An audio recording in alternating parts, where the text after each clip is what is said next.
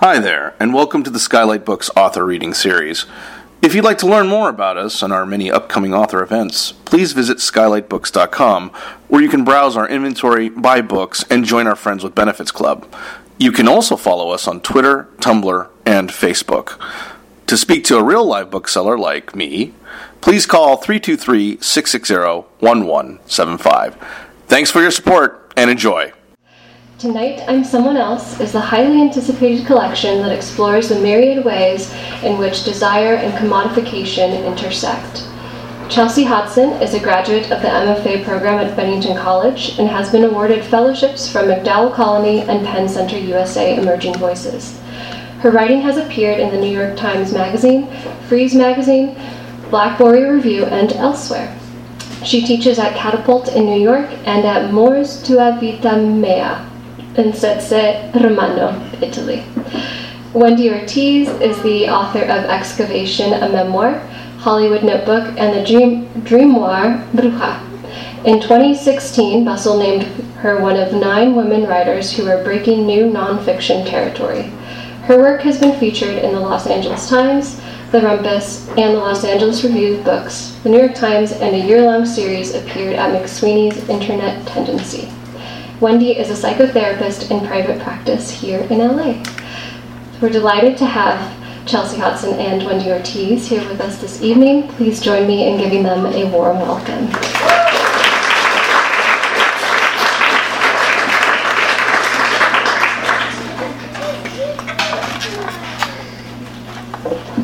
Thank you. Thanks everyone for coming. I'm going to start by reading the first couple of pages of one of the essays. The essay is called I'm Only 1,000 Miles Away. So it's a longer essay, but I'm just going to read the first few pages. When my friend Alexis and I were in the 6th grade, my mother took us to a water park in Phoenix called Sunsplash. My mother sat in the shade, reading, while Alexis and I wandered around, going down the water slides, swimming against the current in the wave pool, and finally floating on inner tubes on the lazy river, a circle of water with a gentle current that looped us around the park. 2 boys our age paddled their way up to us. The more attractive one, TJ, tanned with defined abs, began talking to Alexis and her buoyant tits, which were just as mysterious to me as they were to him. Her disproportionately large chest made her bold, and I hoped some of her boldness might make its way to me and my flat-chested boy body. No luck yet. For now, I was talking to the less attractive friend, Freddie, a pale, soft boy with a gentle demeanor. He sat up on his inner tube and showed me his love handles. I asked him to repeat the term, which I'd never heard, and he said, handles for love. When it was time to go, we borrowed a pen from the corn dog stand, and we all carved our phone numbers into napkins. I hadn't liked Freddie that much in person, but on the phone, I was charmed by his jokes. The calls also gave us the chance to talk about our good-looking friends, who both impressed and terrified us. Last week, TJ's father drove TJ 45 minutes and dropped him off at Alexis's house, and they had made out in her room. The logistics of this seemed impossible to Freddie and me, and yet we knew it was the truth. Our friends were the kind of people who made things happen, and we were the kind who waited for other people's magic to touch us. Freddie and I pieced together both sides of their stories, until we'd imagined the event so thoroughly that it became ours too. I liked the way the phone connected my voice to someone else's without a real commitment. It was casual, like instant messaging. I'd let silence fill the line if I had nothing to say or if I wanted to think before continuing. My calls could last hours until the phone ran out of battery and beeped, and I had to quickly say goodbye before placing the phone back in its holster on the wall next to my bed. My phone was made of translucent lime green plastic, and it brightened with a red LED light each time it rang. I shared a phone line with our computer's dial-up modem, so I could be either on the phone or on the internet, but I had to choose. After a few months, Freddie and I ran out of things to talk about, since we knew our parents would never drive 45 minutes to drop us off at the other's house.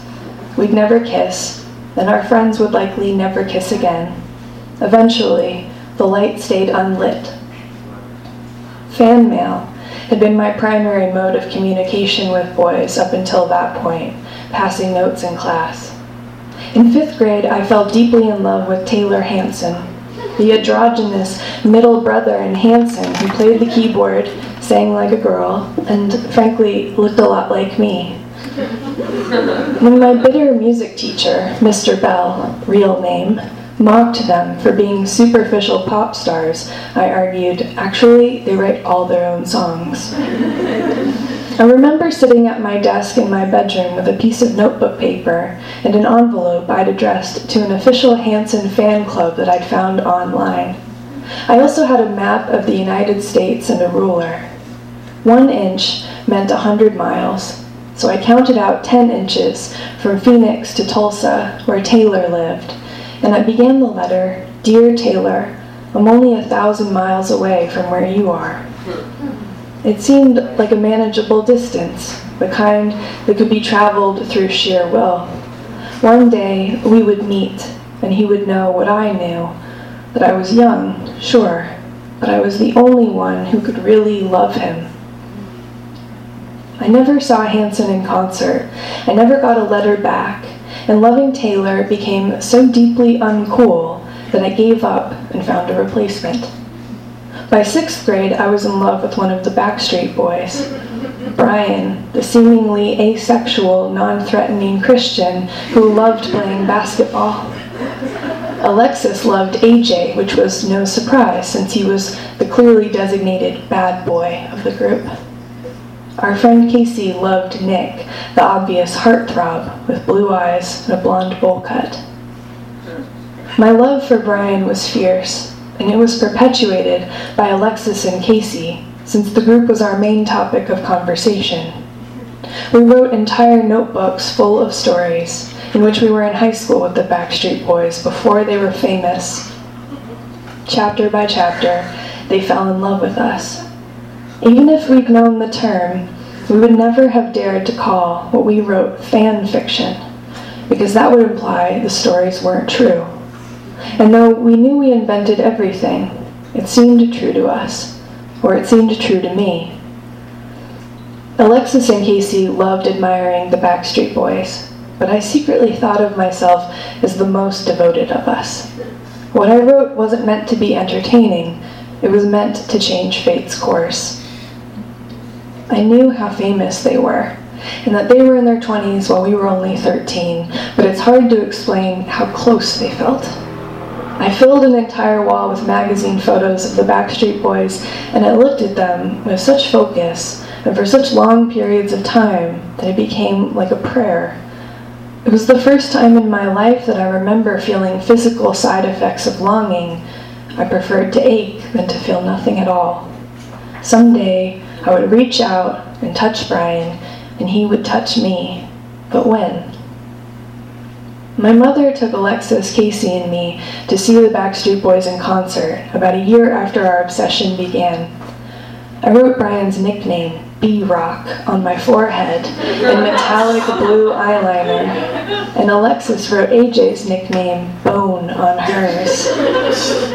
Inside the stadium, it was mostly girls like us and our mothers, filling the stadium with our electricity.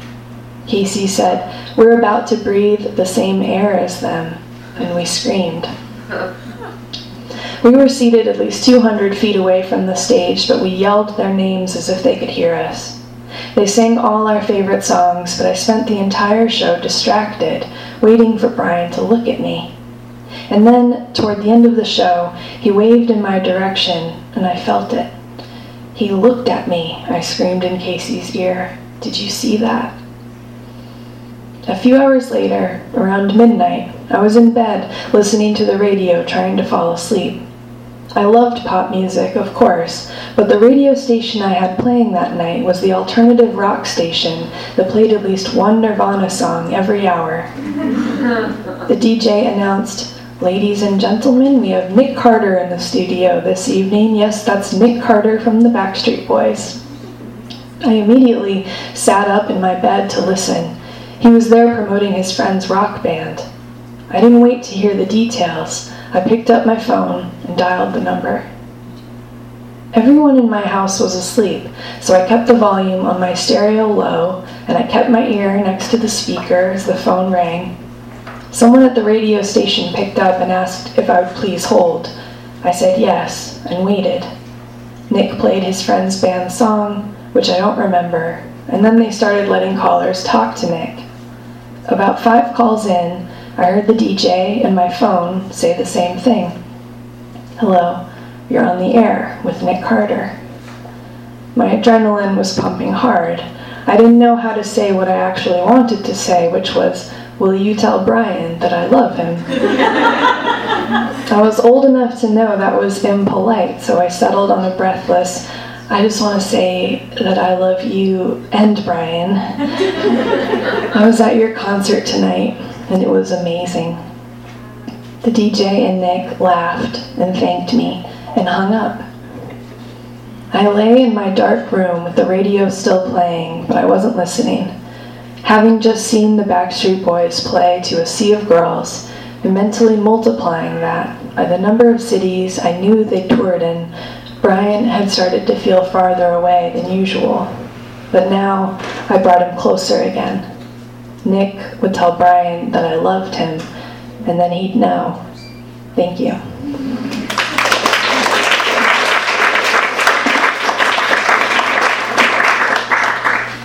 So, before we get started, I'm super glad that you read from that, because I wrote down a couple of quotes from that particular essay. But before we get started, I want to just kind of outline very briefly that we know each other, and this is like, for us, it could be like a real conversation. Yeah. And I'm hopefully going to ask questions that you want to be informed about, but you'll also have an opportunity at the end to ask questions. So I hope that I'm asking the right kind of questions for you. She's a therapist, so she will. So one of the lines from that particular essay that I love was, "What I wrote wasn't meant to be entertaining, it was meant to change fate's course." And to me, when I read that, I thought, like, this actually feels like it's like there's a drumbeat of this through the book on some level. I don't know if you can speak to that, but it feels like that is a motivator. That's something that maybe you write from, I don't know. That you mean to change fate's course. I definitely have always gotten the sense that you're not here to just be entertaining for us. No. I think that line in particular shows my flair to be like a drama queen too. So it's like, that's definitely a theme. But yeah, it's kind of funny, but it is meant to be serious. It's like this, because in that essay I wanted to show how, I'd always seen fandom, especially in terms of teen girls and boy bands, be portrayed as like kind of silly and hysterical. And for me, it was much deeper than that. And to me, it felt almost dangerous. So again, I know that sounds dramatic, but that's like how it felt to me, of like, this way of looking at something so intensely that you bring it closer to you.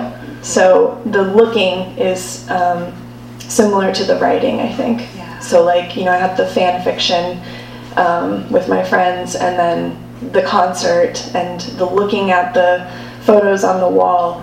To me, that does seem like the way that I write, actually. It's like all these different things, and it's meant to be intense. Like I think that intensity can make something interesting and kind of create or show something new in the act of looking at it and thinking about it. I think that's been clear from the very beginning. Like when I think about Pity the Animal, like initially, has anybody here read Pity the Animal? Do you have it? It's so intense. I mean, it's intense. It's a very, like, to me, it's a very quiet, sustained intensity. And so to know that you were going to create this book of essays, which I want to know the whole story about the book of essays, but like to sustain that essay to essay is remarkable, and I feel like you've done it in this book. Thanks. I also want to just point out another line from that particular essay that you didn't, it's at the very last line actually of that essay. I learned one new language each day. There's a lot of talk about learning languages, different things that you're learning. There's a lot of lessons that come up in the book. I'm kind of curious if that feeling has persisted. How are you integrating things? Is it like a new language every day still for you? No, I think that even just the word language, I didn't realize how much it occurred in the book until I was like copy editing or like, getting the copy editor's notes. It seemed, I didn't realize that, and I think that's a really common experience for writing. Like, you don't even know what your themes are, what the overused words are until you really even have some distance. Like, once I had not worked on the book for 6 months, did I start to notice that and be like, oh wow, I'm always talking about language. And in another one of the essays, I'm interested in the idea of a hand as a form of language, like what a hand is capable of. So I think that's a perfect theme for someone that's interested in language and writing, of documenting that, like, what if we accept language as all these different things. I'm interested in writing that down and pursuing that. So it's definitely not, because in that sentence it's past tense, like I learned one new language each day. But for someone to state something like that, it makes me wonder, like, how do they move forward? Like, are you integrating new things in different ways? Like, how are you integrating things now? If you wouldn't call it, I'm learning a new language every day, what is it? I don't know. That's a good question. I think I'm just like in the mind of that particular line. It's like it was meant to portray this almost like coming of age notion that I think occurs in the book a lot, of like learning, life lessons or learning, experiencing things for the first time. I feel like there's a lot of firsts in the book. So the part in the end of this essay that I read from, there's a stalker. So the gaze is turned. The essay starts where I'm looking at, these boy bands and something kind of seemingly light, but it becomes a darker thing where I am suddenly the one being looked at in a potentially dangerous way. And I think in terms of that, it became about instinct as language. So I think like those moments of heat, that I think most often in my life they've occurred in, these maybe like high school, college years, where I felt like I didn't know anything. So now I guess I think I know more, and I don't really, but I think that sensation happens less to me because of that. Like there's less of, this is the first time I've ever felt this, and more of like, this reminds me of this other thing in my life, and so it's more of like a series of events than anything. So going back for a moment to Pity the Animal. So Pity the Animal came out with Future Tense as a tiny little chapbook, and I actually don't know what the story is. Like, is that what gave you did you build the essay around, or the book of essays around that particular essay, or how did the book come together? Certain essays have portions of them that were written years before the essay Pity the Animal, but they change shape over time. But certain sentences even are from like 8 years ago, whereas Pity the Animal is from 4 years ago. So in that sense, none of the essays are intact. The way that Pity the Animal is the same as when it was printed as a chapbook, but the other ones have been rigorously edited for years. So they change shape, but I wouldn't say that I wrote it around Pity the Animal. It's more that I noticed a level of clarity in that essay that I hadn't been able to accomplish before. So once I saw that, I thought, okay, now I feel like I kind of know what I'm doing, whereas these past like 4 years have just been I don't know, experiments in some regard. But I think people, when they hear that word, that means that it doesn't matter. It did matter to me, but like it was just, I couldn't really quite get the voice that I just felt, when I read Pity the Animal, I felt like, okay, that is honest to me and it feels complete. And all the essays I'd written before, I would like certain lines, but I'd never feel like they were done. I would always want to keep working on them. So how did you get done with this then? Mainly through, I would go to things like Tin House, the workshop. So I really started wanting to go into a structured program. Like I really was craving more deadlines and a mentor situation. So I'd had that somewhat outside of a school situation, but I only studied journalism. So I started really wanting and desiring more of a creative writing education. So I did go back to a grad program, and that helped me because it was really, really difficult for me. So it was like, whereas before I was writing, I don't really know, it would change on and off, but I'd maybe write 20 pages every 5 months or something, every 6 months. I was just very romanticize this idea that every sentence was like I was spending a day on it or something. I'd be like, oh, I'm gonna, my book's gonna take forever, but it's gonna be really good. I would just like have these basically excuses for not writing fast enough. And once I got into a program that was like 25 pages every month, that really kicked me into gear. So I feel like I have mixed feelings about MFA programs and grad programs. Yeah, it's so funny because when I think of you before the MFA program, I imagined you to be a disciplined writer, creating her own deadlines, etc. And to know that you were seeking more of that is fascinating because that's what I got from social media anyway. That somehow you were... Yeah, I mean, I do set deadlines for myself, but they just weren't, it wasn't working in the same way as when someone else was, and also, like, when I was paying for it. Spending money on it. That's a motivator for me, honestly. So I accept that, and I did, like, going into it, I thought, okay, well, that seems like an acceptable exchange at this point. Like, I pay in order to maybe have some structure and maybe learn something, So mentorship you were looking for too. I want to just ask you a few questions about who are your mentors? How did you find your mentors if they weren't, I don't know if they're only from Bennington or elsewhere? I had become really obsessed with Sarah Manguso's book, The Captain Lands in Paradise. It's a poetry book. And I went to journalism school, but I took one poetry class. And the person teaching it happened to teach all of these amazing books that are like still my favorite books. She also taught Letters to Wendy's by Joe Wenderoth. That's like maybe my favorite book. But Sarah Manguso's book for some reason just really moved me, and it was maybe the first book that made me cry. Like I was just like, wow.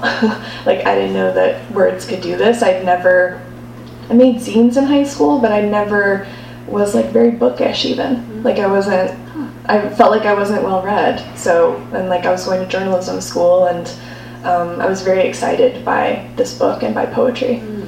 So when I moved to New York from Arizona, I actually sought out Sarah Manguso. So I don't know if anyone here knows her, but I love a story like that when you just identify someone whose work you love and then you just go seek them out. Yeah, I think I was like young enough to be audacious about it. And I actually started working as a personal assistant, so I offered that in exchange.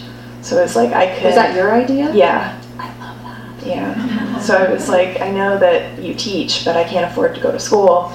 Really like looking for this old-fashioned mentorship type of deal. Because I could just tell that I wasn't going to be as good as I wanted to be on my own. It just wasn't going to happen. I could read, but I really desired something else. But then after that, I was accepted as a fellow for the Penn Central USA Emerging Voices Fellowship. That's right. And that also really helped me. So that was all before school. Yes. And so that was here, and I worked with Ron Carlson, who's an amazing short story writer, and he really kind of was confused by me in my work. Yeah, what were you writing? He's very traditional and really good at what he does. but I was writing really lyric, much more like conceptual, experimental pieces than what are in this book. And I do still credit him for kind of showing me the power of a narrative structure or like an arc of something, how you can piece together all these different ideas, but if you have like some semblance of momentum. And I'm using my hands because he would always, he would do that, rising and falling action type thing. But he did that, he drew that in this way that made sense to me finally. I had always known of that form, but I feel like I was able to just understand the rule that was set in place and that was expected of me and like subvert that. Because I don't think my essays really do that. They have like a hint of momentum, I think, that's like something is pushing you forward and you don't really know what it is. Or that's what I hope that they are like. Yes, the essays are so lyrical that I find myself wondering who you're reading in terms of poetry now, or maybe during the writing of this book or around writing this book. I read a lot of Eve Babbitt's in the last year. So some of the essays were written because a teacher at Bennington said, like, oh, you must read Eve Babbitt's, like, you must have read her and studied her. And it was one of those things where you don't know that someone's an influence, and then, like, you see it, you're like, whoa, I feel like there's, like, this almost, like, cosmic influence where I just really loved it so much. So I loved Eve Babbitt's, and so it's not poetry, obviously, but it's it has that momentum that we're talking about, and that's what I really am interested in right now, reading. And I think for the last year or two of writing the book, of just this kind of like breathless pace of like, I have to tell you this, and then this happened, and then this happened, like, so I really like that. And Lynn Tillman was a big influence for me too. Her stories just kind of, I don't know, they always surprise me, so I just love the way that she can write about certain things, and she's really interested in dreams.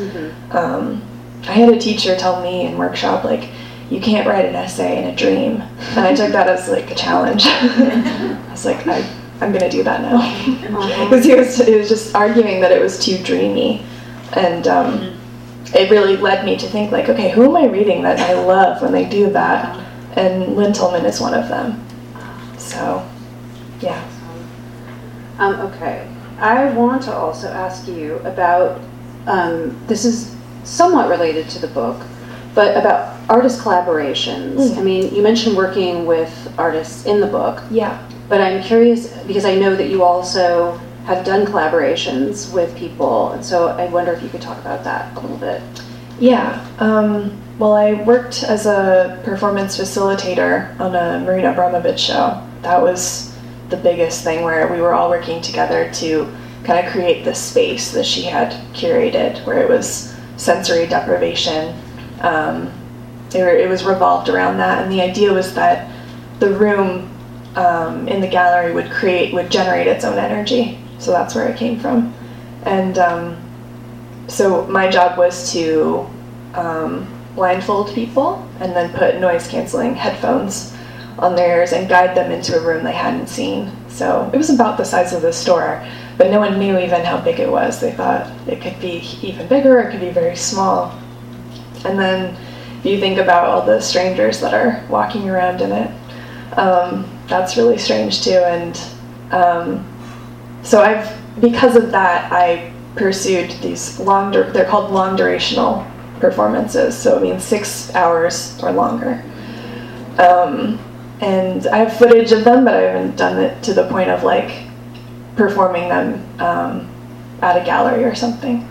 But they're usually very small, like one I did where we mirrored each other's movements. So my friend would move in a specific way, and I would try to mimic every single thing.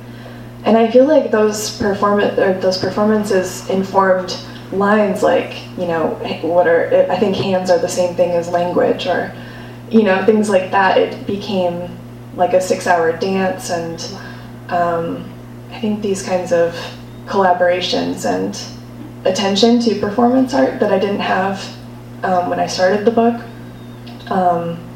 really began to inform the kind of physicality of essays for me. where I start to really think about bodies. So I'm always interested in that, in other people's work too. Do you have any collaborations coming up or that you want to do or are you working on? I don't. I'm really focused on the book that I started. Yeah. What's the book you started? A novel. So, yeah. Can you say anything more about it?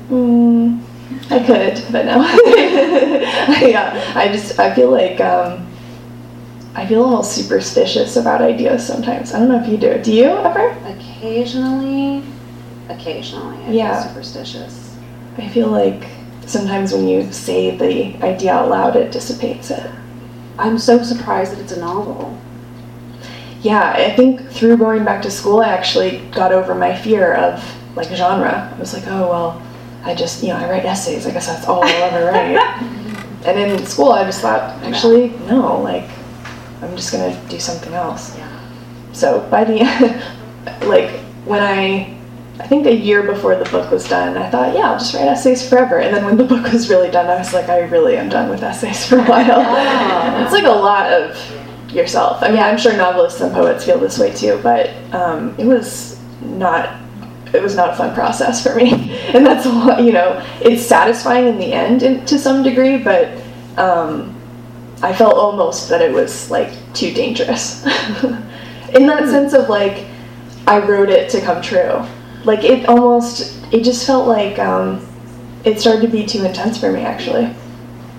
Where I actually started to desire what I'd always been afraid of creating a whole world out of nothing. That really petrified me, and then less so once I had written about my desires and like the deepest part of myself. Yeah. That makes me think of persona and how often that kind of shows up in the book, but and how interesting it is when you're like writing essays, when I write memoir or something. It's like people have an idea now about who you are. Yeah. And you're on social media to some extent, and so you're having to navigate these personas. Yeah. On some level, how do you do that? They're all so different, I think.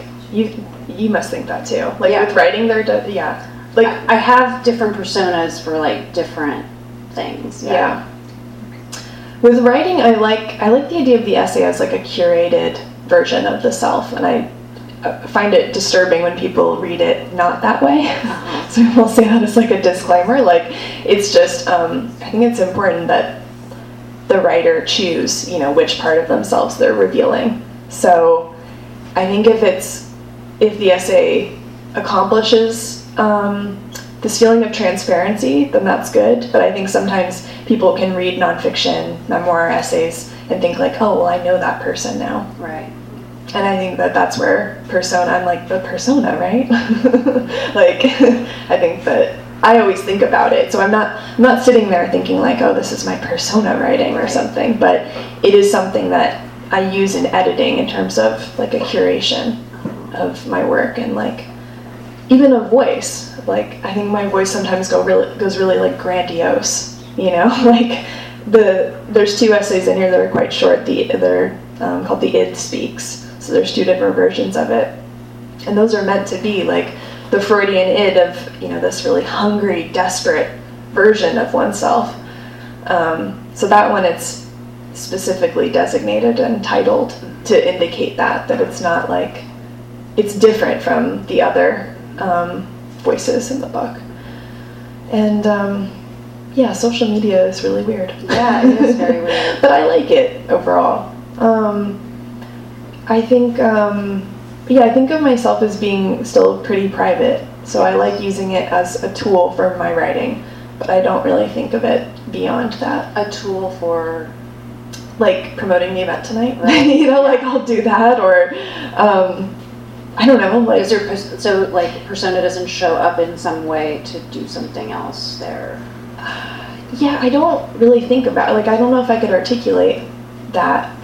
I guess my Twitter persona is probably like a little sassy. Someone told me once that it's bratty, which I don't really think it is. No, in fact, but someone has told me that like Oh, you're the bratty Twitter. It's so strange because again, it's like what I knew about you before meeting. I thought like, okay, this is a serious, disciplined writer who doesn't reveal very much about themselves on social media, which I respect and appreciate. And then when the same writer like has a book of essays, then I wonder like, oh, how are they gonna do that now? Because now you will have, as I'm sure you already have, lots of people who believe certain things about you because of what they read in your book or believe they know you on some level, and they're just out there like waiting to chat with you online. Yeah, I remember seeing, I think it was an interview with Sia, is that how you say her name, Sia?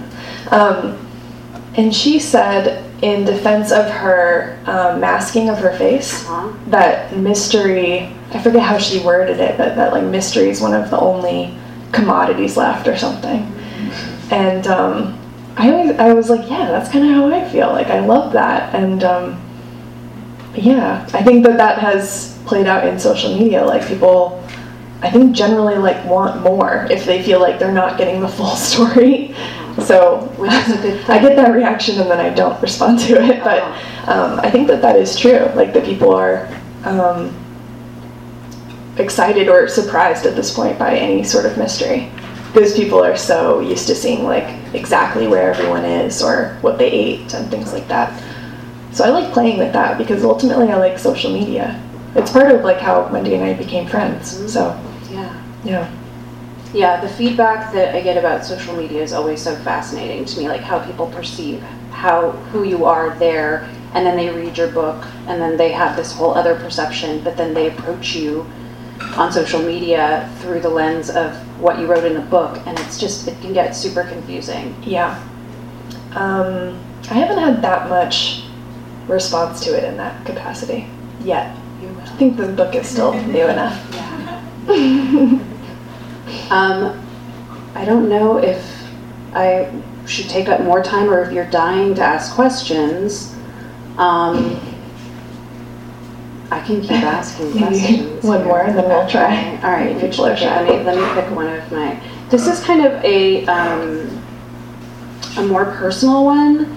That one of the things that really resonated for me in reading your book and made me wonder, like, wow, did she feel this reading something of mine? Because writing about like being young and like hanging out with certain types of men who you're gonna like sit in their laps and they're drinking beer and like they are probably dangerous, etc.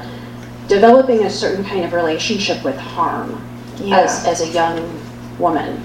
Yeah. And I love you actually use a phrase that I love because it evoked so much for me.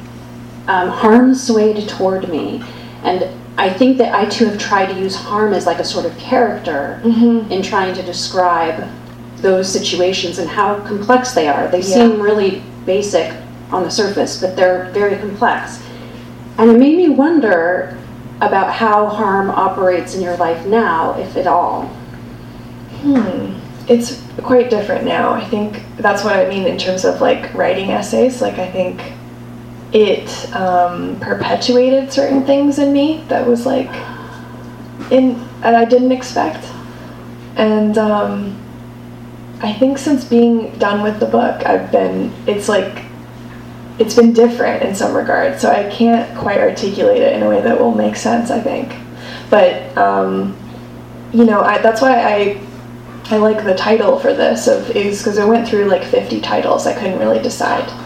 And I'm really content with this one because it feels to me like a document of different selves. And I think I even misspoke earlier. I was like, from myself, and that feels true to me. It feels like essays are a great place to document certain parts of oneself. And something happens when I finish writing it that it almost feels like someone else wrote it. So it just feels a little bit detached from me. So it's like I recognize myself in it, and then certain other things I don't. But I think in thinking about certain things so much, I don't think about them anymore. Like, certain obsessions, I think, do cycle through you. And I think that's happened to me. So. Well, I would be curious to read the essay that might look at like how that how harm might operate in your life ongoing or as you get older, just because it changes over time. And I find that really fascinating when I'm reading about young women's stories like yours or like mine, where you watch a revolution occur over time internally for them, and yet they may return to that same territory later, but it's going to look very different. Right. Yeah. So I'm going to wait for that essay. Okay, great. I'll write it in like 2 years. Yes. Okay, cool. We're both slow writers, and we're like, I'm very happy to be a slow writer. I'm happy to know another slow writer. Yeah, I'll still have ideas for essays, like as if I'm still writing the book, but I'm not really working on them, so maybe someday. Does anyone have any questions before we wrap up? Yeah. I have a couple. I'm going to try and be quick. Okay, cool. Piggybacking off of Wendy's question, it's almost a selfish question of writing essays. Once you've written and drafted, finalized, and published your essays, does it feel complete? So this essay is a story, it's complete, you're not thinking about it anymore. Does it feel like that story is still within you and it can take another shape? Or, and maybe that's... No, I get it. Yeah, because I actually have a pretty severe thought about this. Like once I write it down, I feel like almost it doesn't have to live in my head or inside me. So actually, that's one of the reasons I liked the idea of writing a book of essays. It seemed to me like this neat box of things from my life that obsessed me. So in that regard, I feel somewhat far away from it, although I recognize that it is from my life. Yeah. But yeah. So I'm not sure. Like I purposely switched to fiction in this very different novel that I'm trying to work on. So for right now, I'm not encountering the problem of like, oh, well, I already wrote about that, I can't put it in this. But I like when writers do that, actually. Like Maggie Nelson does that, David Shields does that. I'm interested when writers do that. They'll just take, if they're nonfiction writers, inevitably something will still apply to the next book. It's like a secret. Yeah, like if you read all of their books, then you notice it, but otherwise it's not noticeable, So my other question was, you had an interview with Brett Misty, and he had mentioned your, I don't know what it's called, like your trailer for your book. Yeah. I was wondering what your inspiration was for, because you sang for that, and also like the imagery. I was wondering what your inspiration was.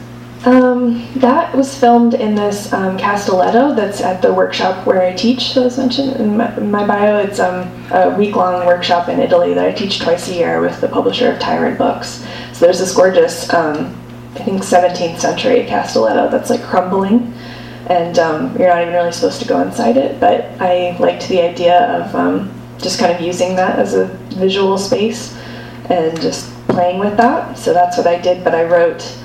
I call it my theme song. I wrote that at a residency on the piano there, and then basically I just made the video for it. But I did a trailer for Pity the Animal, and I like this idea of having something visual accompany something that's not. So thanks. Yeah. You said you studied journalism. How does that show up in the process of writing and the final product?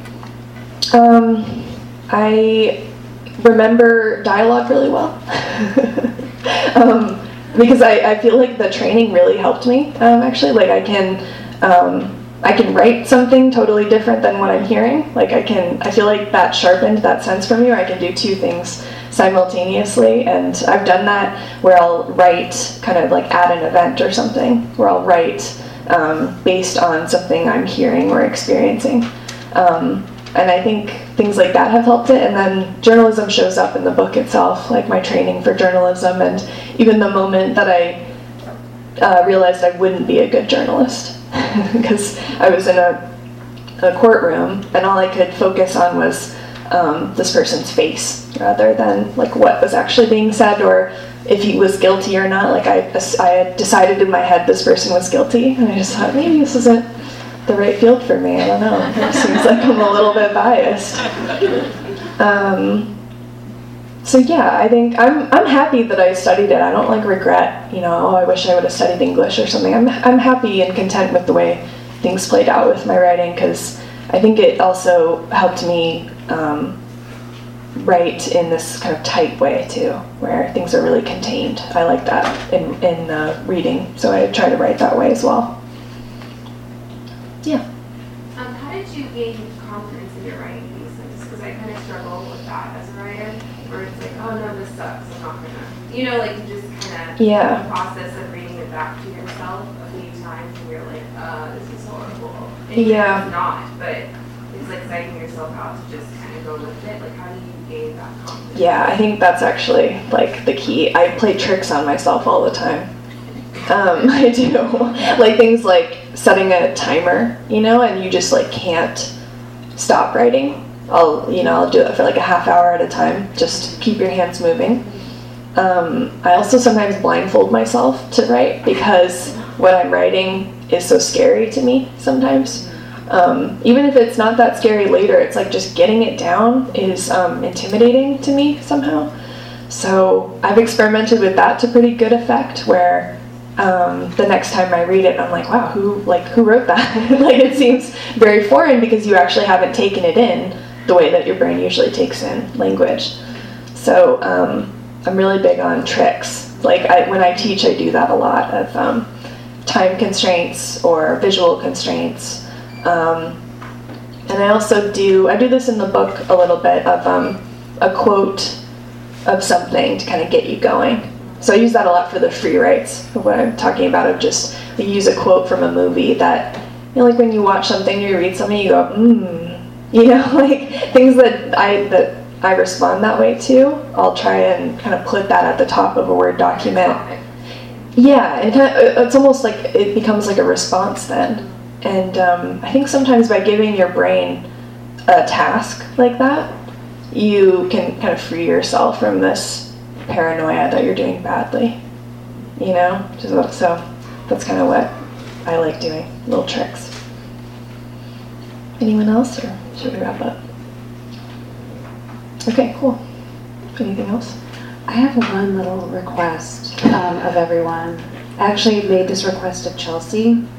There is a section here that I haven't stopped thinking about. It's very short, and I kind of want to do a little bit of an experiment with you around this section. This would just require you taking a selfie of yourself, but you're being given directions on how. So will you participate? Will you take out your phone if you don't have that? If not, it's only going to take a minute, don't worry. Yeah. So Chelsea's just going to read this little short section, and you're going to listen, and you're going to look at your phone. Okay. But then should they take the selfie, like, you're gonna, at the end of this is when you're gonna take the selfie. Okay, it's the start, right? And then this part. Okay. Yeah. When I first started modeling, my only tricks and methods were from America's Next Top Model. Smile with your eyes, put your hand on your hips, and arch forward like a hunchback if you're wearing couture. Model with your whole body, all the way down to your fingers and toes. But as I got older, I narrowed it down to one trick, one simple, private action. Think of someone you want to touch whom you cannot touch, someone forbidden. Think of a room where there is nothing except the two of you. Still, you cannot touch them. Think of the heat between two hands about to touch, the language that exists in that silence. Now turn the camera into the face of the beloved and tell it everything without speaking. You might think this is too subtle, but if you live in your mind, the heat of your longing can be captured on film. I have proof. Anything good come out of that? Or something good comes out of that. Or you buy the book and you practice it. Thank you so much for coming, everyone. It's really nice. Thank you.